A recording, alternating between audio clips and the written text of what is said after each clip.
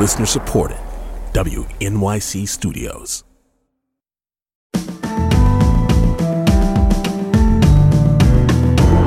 From WNYC Studios, it's Brian Lehrer, a daily politics podcast.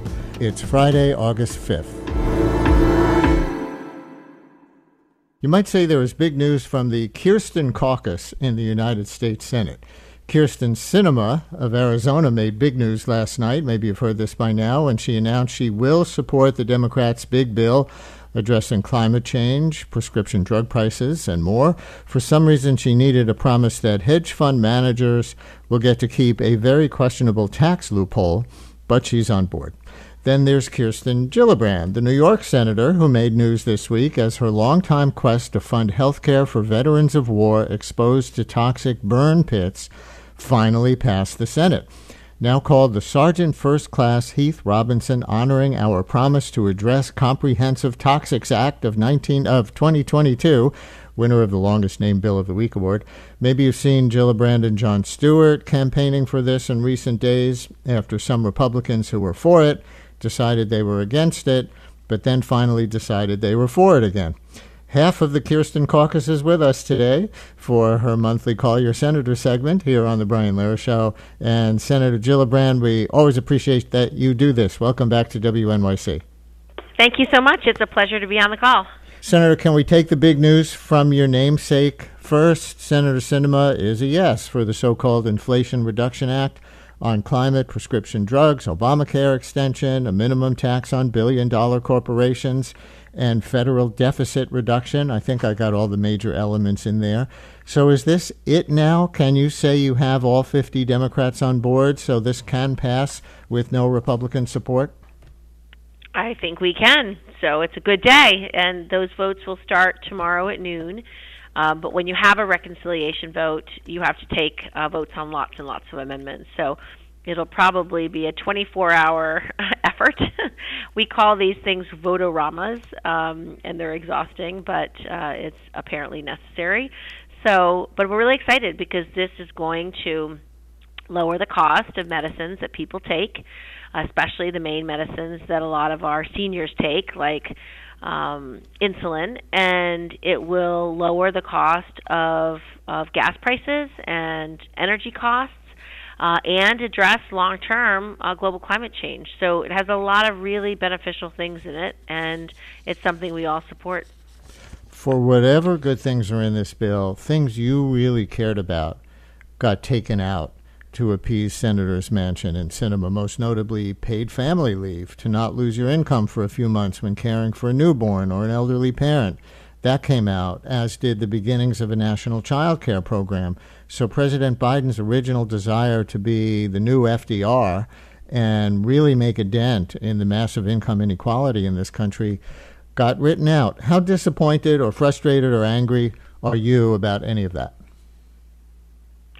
Of course I'm disappointed, because we did have an opportunity to have the first national paid leave program and more affordable daycare and universal pre-K. So those things really could have helped the economy, could have helped families who struggle, and really are necessary and obvious post-COVID. However, I'm happy to get something done, and you can't have everything you want today, so we keep working on them for tomorrow. And I'm very excited to get these bills done to lower prescription drug prices and lower energy costs. They're two of the biggest stressors that families are facing right now, and I would argue the third is childcare.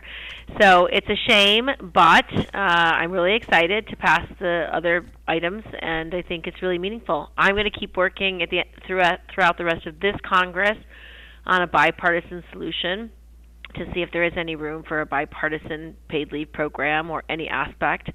But hopefully, with excellent efforts across the country, we can win a larger majority in the Senate, and then we would have 50 people who would feel comfortable including these items in a reconciliation package. So I'm going to fight for 2 more senators to join our majority and hopefully get to do this package next time.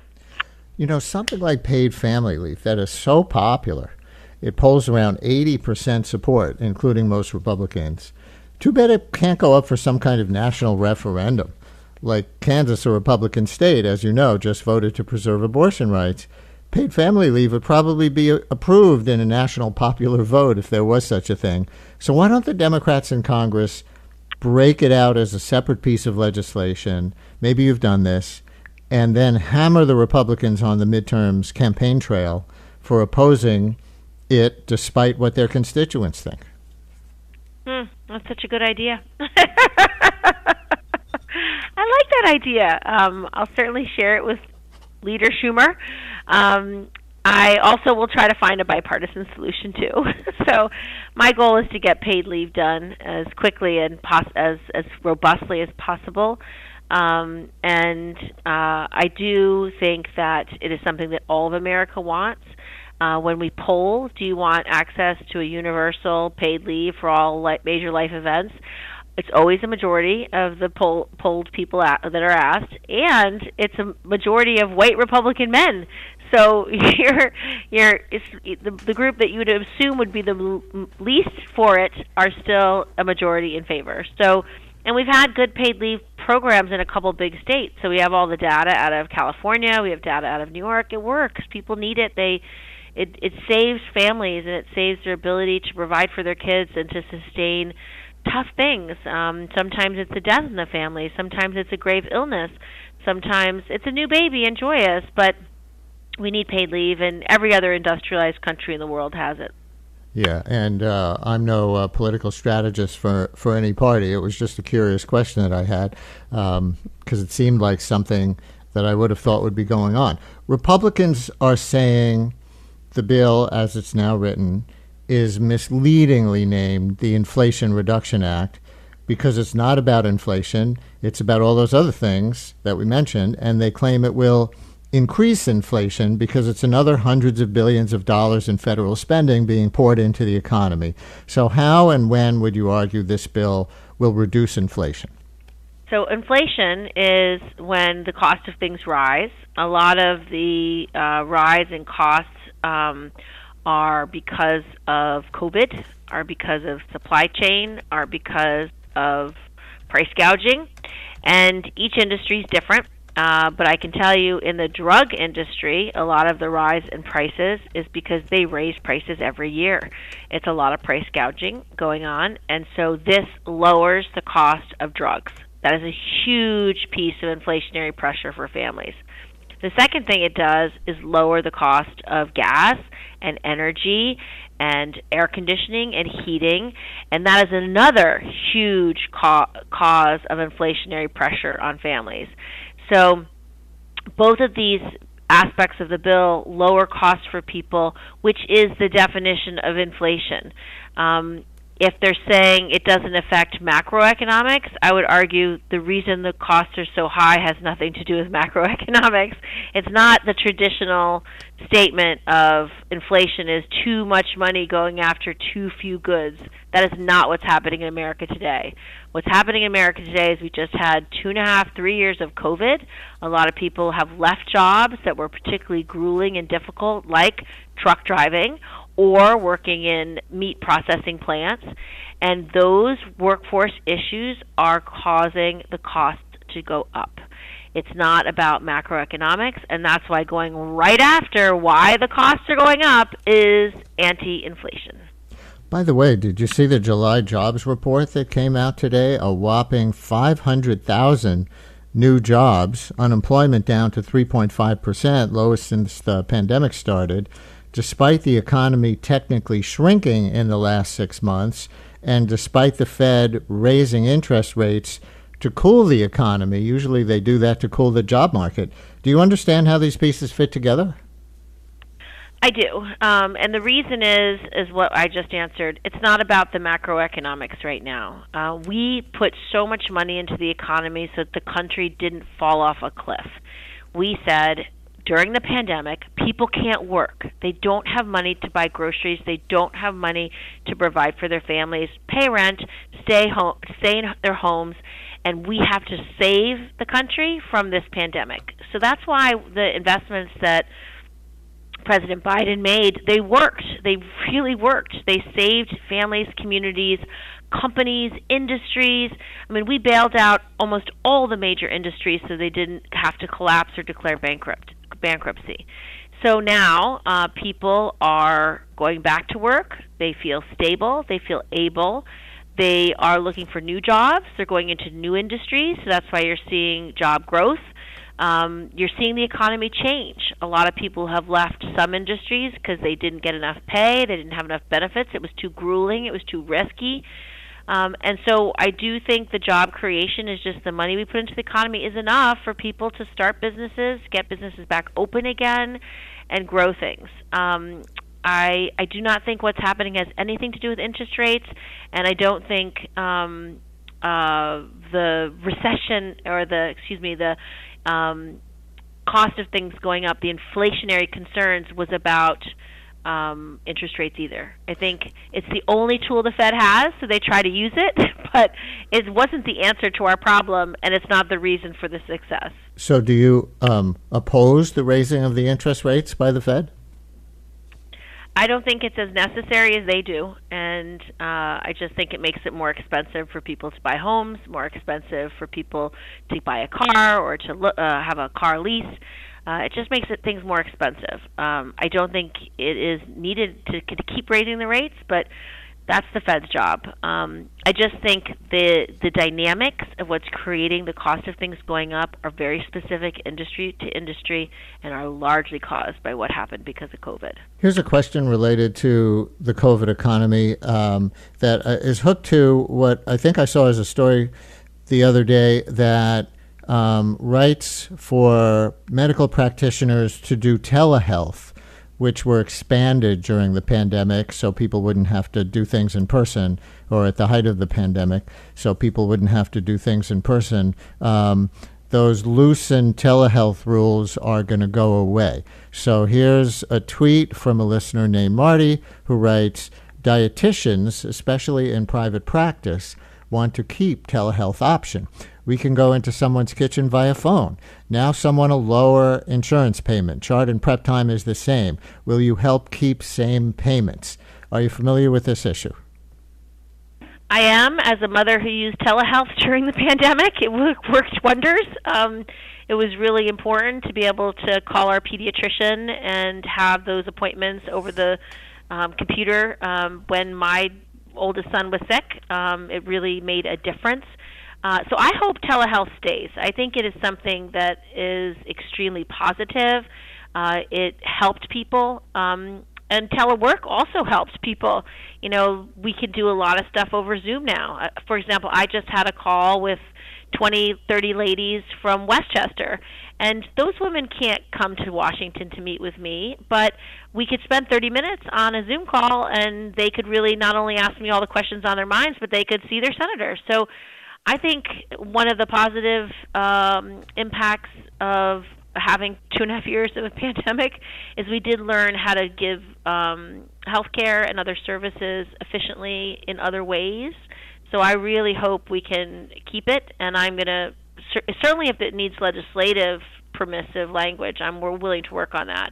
I think right now it's probably up to each individual doctor's practice, but I think it really, really helped, and it really helped in rural areas, because if you can't get to a specialist quickly, but you could have a telehealth appointment, you might be able to save a life, you might be able to get treated, you might be able to have just better access. So I hope it's something that stays. All right, Senator, let's talk about your big win this week, the bill to fund health care for veterans of war exposed to burn pits. Remind everyone what burn pits are and why in their veterans' benefits their health care for this wasn't already covered? Yeah, it's pretty outrageous that this wasn't covered, but as some people may or may not know, over the last 20, even 30 years, when we sent troops to places like Iraq and Afghanistan, we didn't have the ability to dispose of waste. And so they would dig massive holes in the ground, and throw all waste into them, whether it was human waste or medical waste or electronics or clothing or building materials, and then they lit it all on fire with jet fuel, and unfortunately that creates horrible toxins. They're similar to the toxins that were released when at Ground Zero when the towers fell. And so I was very aware of the nature of these diseases and the hard impact that these horrible toxins have on human health.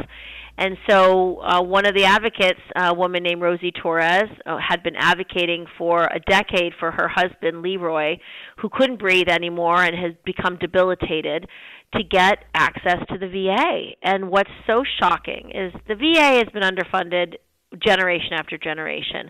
But one of the things they do routinely is they deny coverage if they don't have the science or the epidemiology or the proof, anything. I mean, any reason to deny something they deny. They denied Agent Orange for decades.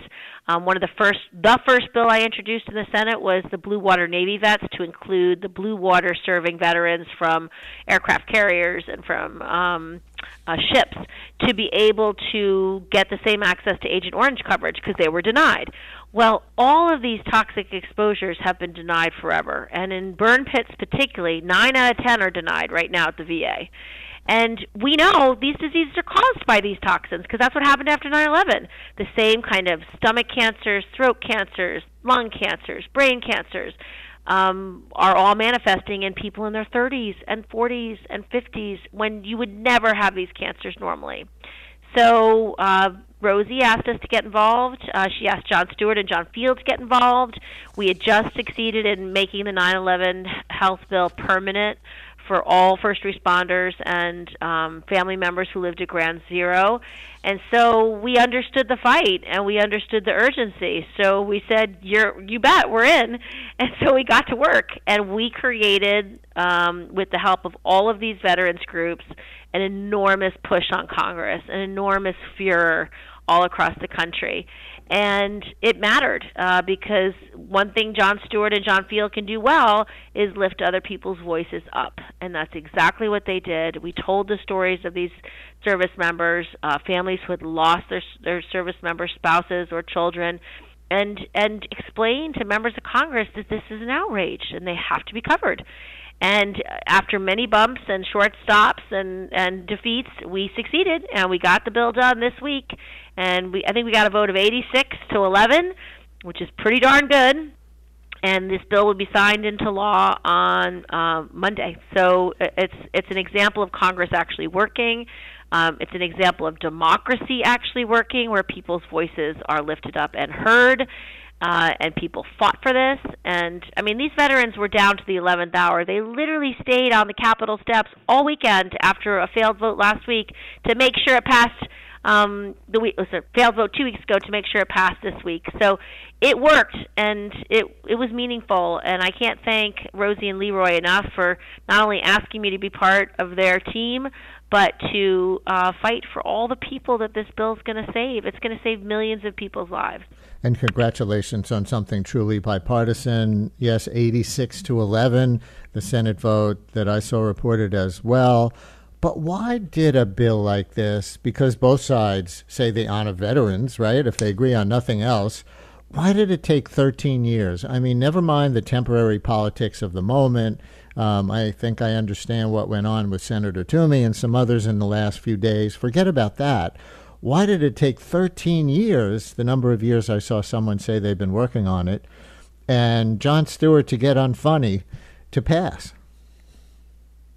You know, there's a lot of challenges and needs in the country, and there's a lot of noise. And so unless Congress is made to pay attention, sometimes some of the most important issues never rise to the surface. And it's one of the reasons why I ran for president, Brian, because one of the biggest cultures of corruption in Washington is the money in politics. And so the money in politics flows, and so a lot of important issues never see the light of day, and only the moneyed interests get their issues looked at. It's just the corruption here. And so when regular people, all our veterans and their families, need something done, they don't have the fancy lobbyists. They don't have the millions of dollars to throw all over members of Congress's campaign coffers, and they don't get heard. So that's something that sort of the 9/11 community learned that, you know, the 9/11 bill before I got to the Senate was totally stalled. It had been lingering for a decade in the House, had never had a hearing in the Senate. Nothing was getting done. And so what it takes is a group of people, me and Jon Stewart and John Feal and advocates, to literally not let it go and to make the climate so fraught with certainty that you either are for this or you are against it. And if you're against it, the weight of the world is going to be on your shoulders. That's what it takes. You have to change the climate of America to pass bills like this. And that's what the service members accomplished, and the veterans and their families. It's what the 9/11 first responders accomplished with the family members and the community advocates. It's how you have to do things in this era of corruption of money and greed in Washington. Senator Kirsten Gillibrand, I'm glad we do this Call Your Senator segment every month. Let's do it again in September. What do you say? Absolutely.